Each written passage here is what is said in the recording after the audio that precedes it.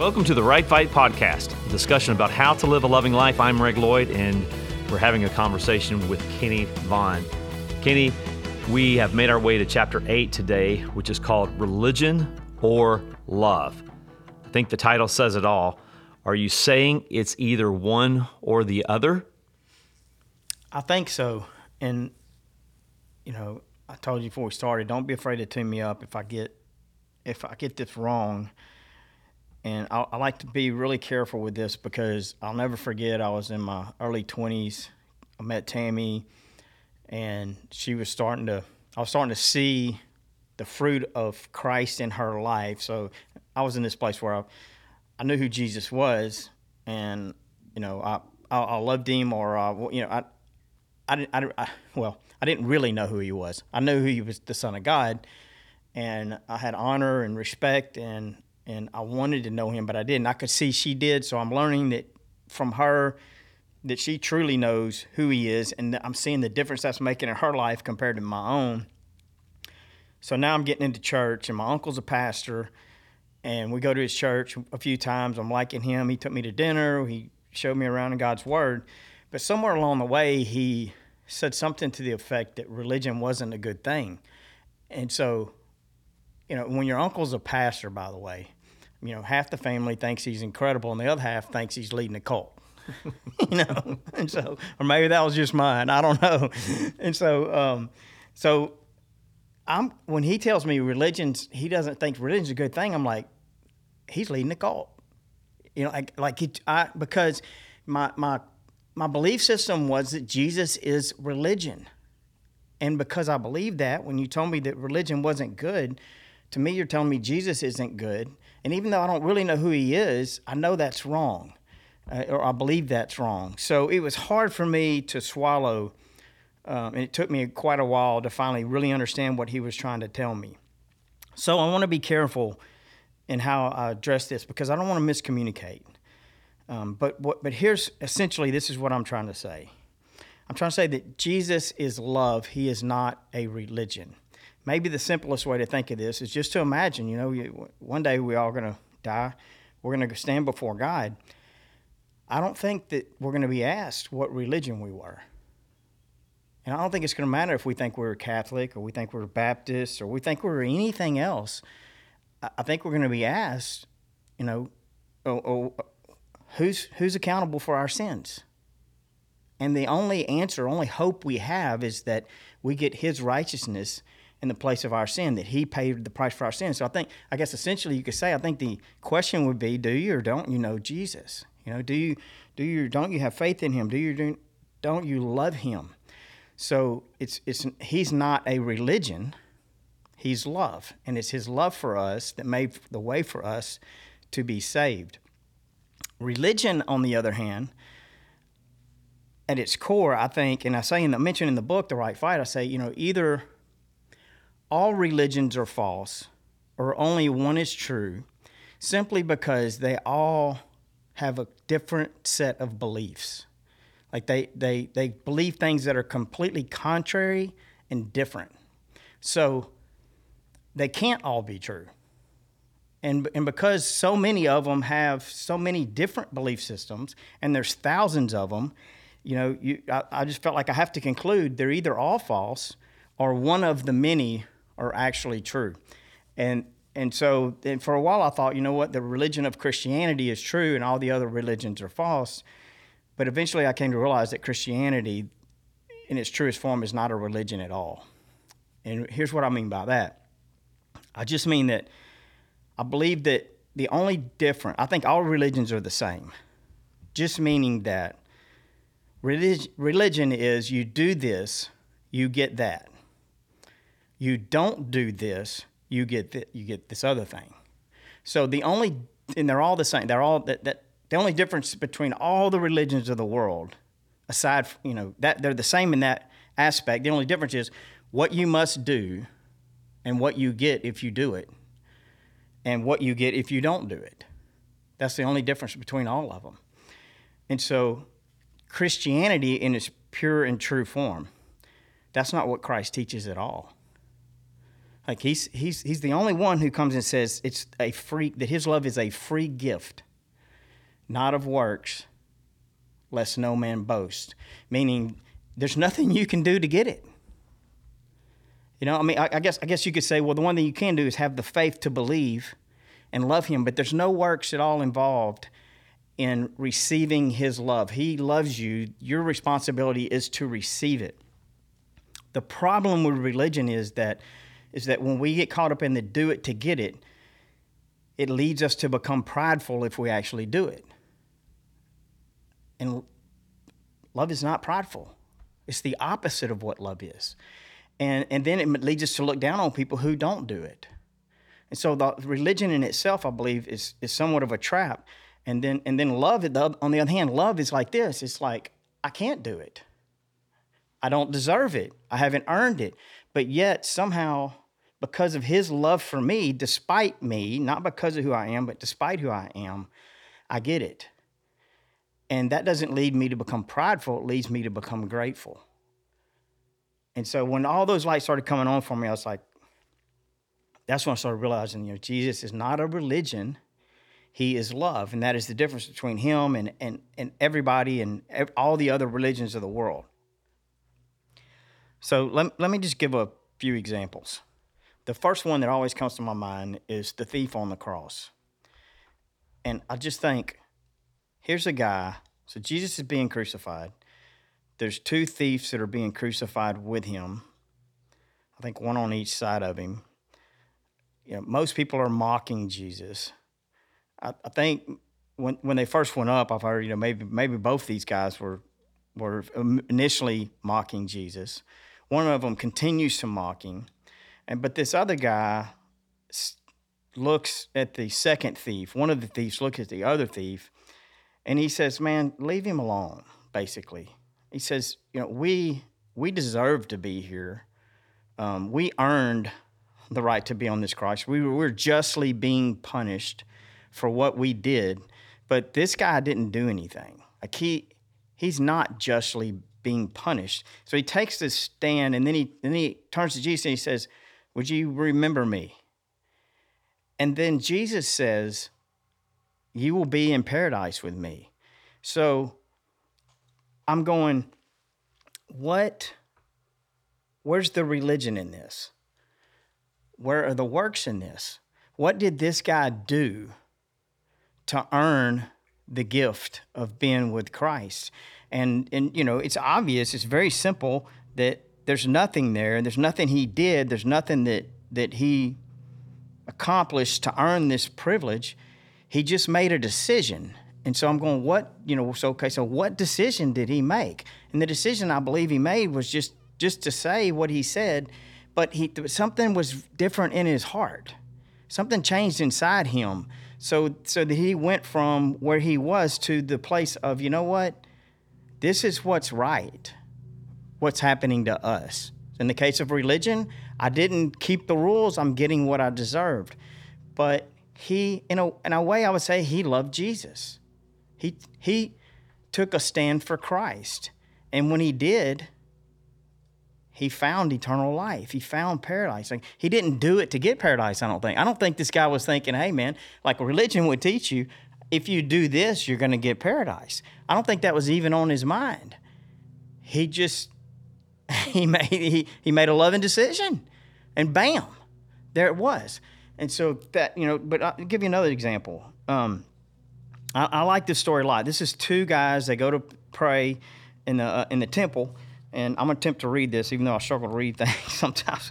But so, and it starts out, it just says that there's these two guys, and they were self-righteous, you would say. They tend to look down on everyone else. So Jesus tells this parable talking to, or there's these people, not these two. He uses an example of two men to make this truth known to these people that seem to be self-righteous. And this is what he said. He said, two men went up to the temple to pray, one Pharisee and the other a tax collector. A Pharisee's just a highly religious person who's very good at keeping all of the rules. And at this time, obviously, the tax collector was the most despised. This guy's going around punishing people for not giving them money that's theirs. you know. So the Pharisee stood by him. This is what he says. Jesus says, the Pharisee stood by himself and prayed, God, I thank you that I'm not like other people, robbers, evildoers, adulterers, or even like this tax collector. He's looking at the other guy. You know, he's a very religious. He's excellent at what he does. I fast twice a week, and I give a tenth of all that I get. Then Jesus says, but the tax collector stood at a distance. He would not even look up to heaven, but he beat his breast and said, God, have mercy on me, a sinner. And then Jesus says, I tell you, this man, rather than the other, went home justified before God. So Jesus is saying, this tax collector who stood at a distance in humility didn't fast, I'm assuming he didn't do all these religious things, didn't give a tenth of his money, whatever. He went away justified. The Pharisee who did all the religious things didn't. What's going on here? Okay, I mean, when the first time I read this, I'm like, I don't get it. I'm confused. You know, what am I thought I was supposed to be doing all that stuff, and that's not working. But I think Jesus is looking on the heart. I think what he's trying to show us here is that he's looking on the heart, not the act, and that this sinner was truthful. He was like the thief on the cross. He's like, I deserve to be here. I deserve this punishment. I don't deserve what you have to offer. But would you remember me? Would you forgive me? Would you? And Jesus is saying that is what the kingdom of heaven is looking for. Not all this religious stuff. That's what I'm looking for. So that's why I share another example with you, okay? Y'all know the story of the prodigal son. Most of us know the prodigal son story. I'll give you a real brief version of it because I want to touch on the end of the story. But basically, you have this son who's like this tax collector, you know, and he's got two sons. He's got one that's like the tax collector, and he's got one that's like the Pharisee. One son who just does everything the dad asks him to do. All his stuff's in order all the time, you know, everything's right. And then he's got another son that just seems like a heathen, you know, kind of like me. All my stuff's always a mess all the time, you know. I mean, my garage, Tammy's always like, when are you ever going to clean this place up? You know, so he's got two. Well, the heathen finally very selfishly comes to dad and says, hey, I want my inheritance now before you die. And I'm going to go. And so he gets it, and he leaves, and he goes and he wastes it all, and then his life turns into a living hell. And finally he comes to the end of himself, and he comes home, and he's like, hey, maybe I could just be my dad's servant, because out here I'm living with pigs, and it's, you know, I've wasted everything. Being my dad's servant would be better than being out here. So he comes home with that mindset and that heart.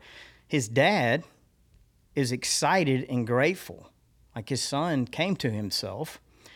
And so he slaughters a calf, and gets him a robe and all this. Well, the older brother, the excellent brother, he's outside, you know, doing something. He hears all the ruckus. He asks one of the servants, hey, what's going on there? And they're like, oh man, good news. Your little brother came home, and, you know, your dad slaughtered a fatted calf, put a robe on him. The old brother is like, wait, what?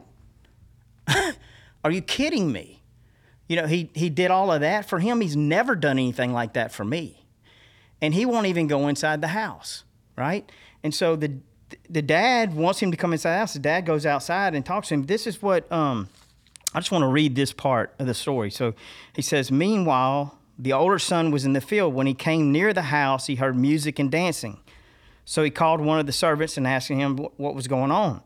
Your brother has come, he replied, and your father has killed the fatted calf because he was back safe and sound. The older brother became angry and refused to go in, so his father went out and pleaded with him. But he answered his father. The older brother answers his father, look, all these years I've been slaving for you and never disobeyed your orders.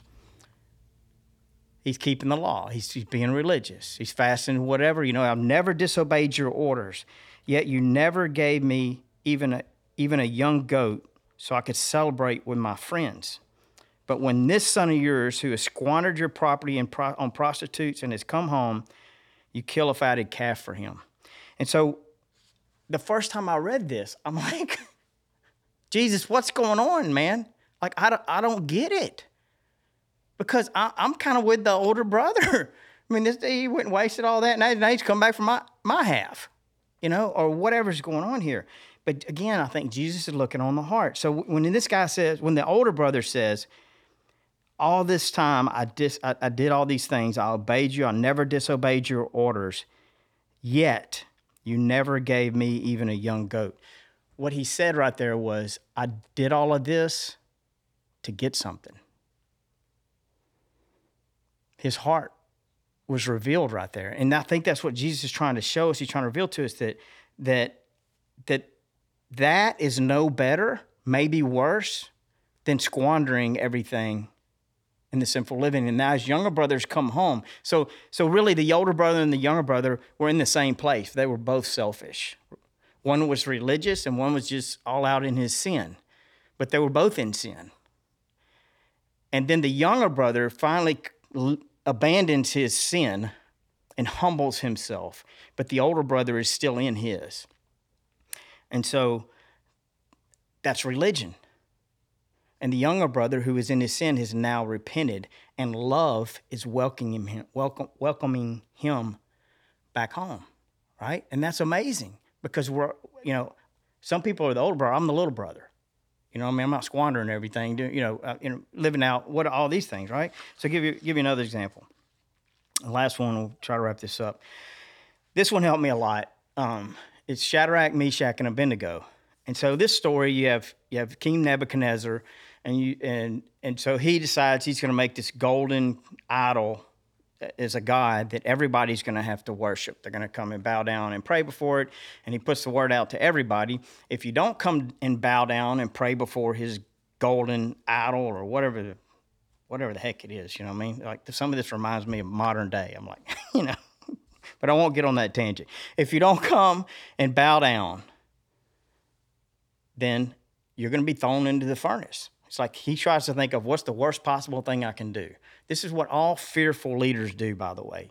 It doesn't matter if it's a small company or a country or what it is.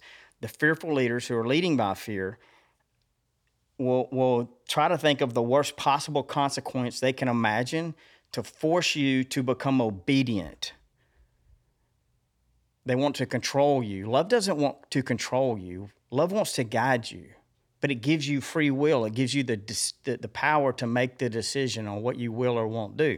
That's not how fear works at all. Fear comes swooping in, and it's do this or get that. It's religion. And so he does this. Well, Shadrach, Meshach, and Abednego, they have the first, whatever goes on, everybody comes, bows down, but nobody can find Shadrach, Meshach, and Abednego. Like, where are these guys at? And of course, the religious people, it probably wasn't the sinners that said, hey, man, y'all notice they didn't go show up. It's probably some other religious guy going, hey, man, we all came and bowed down, King Nebuchadnezzar, but you may not have noticed, but, I'm just trying to help you out. There's some Jews didn't show up, and this is who they were. So then he calls them before him, and he explains to them, hey, man, guys, you're going to bow down before the idol too, or we're going to put you in the furnace. Shadrach, Meshach, and Abednego, in response to this is what they say, something along these lines. They say, there's just no chance we're going to bow down to your idol. It's absolutely, we don't need a sermon or anything. We could just get that straight right up front. We're not going to bow down to your idol, even if you put us in the hot burning furnace or whatever you do with this. And then they say, even if you put us in there, we believe our God will deliver us. But even if he doesn't, we won't bow to your idol. And I read over that so many times, and I just skipped right over it. I never got it. But as I started realizing that God wasn't love and that he looked on our hearts and he was looking for why we do what we do, not what we do, that religion is like doing all these things, keeping all these rules and expecting this reward, but that love was why you did them. And then so you see Shadrach, Meshach, and Abednego, and they say, but even if he doesn't, we won't bow to your idol. I'm like, that's love. That's not. They're not refusing to bow to a false idol because they think they're going to get a reward if they don't.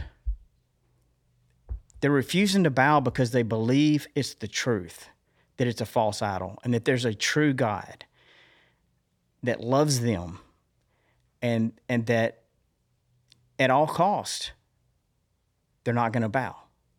So even if God doesn't deliver this one, and Reggie, I often think that's what got them out. Because if you know the rest of the story, they go into the furnace, and they still see them in there. So he's like, man, we'll heap some more coal and turn the temperature up, hotter, hotter, hotter. Then they say maybe there's a fourth guy in there. Where'd he come from? And who is that?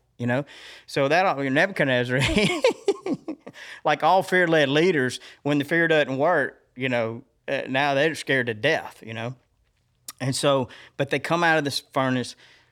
God's word tells us they didn't even smell the smoke.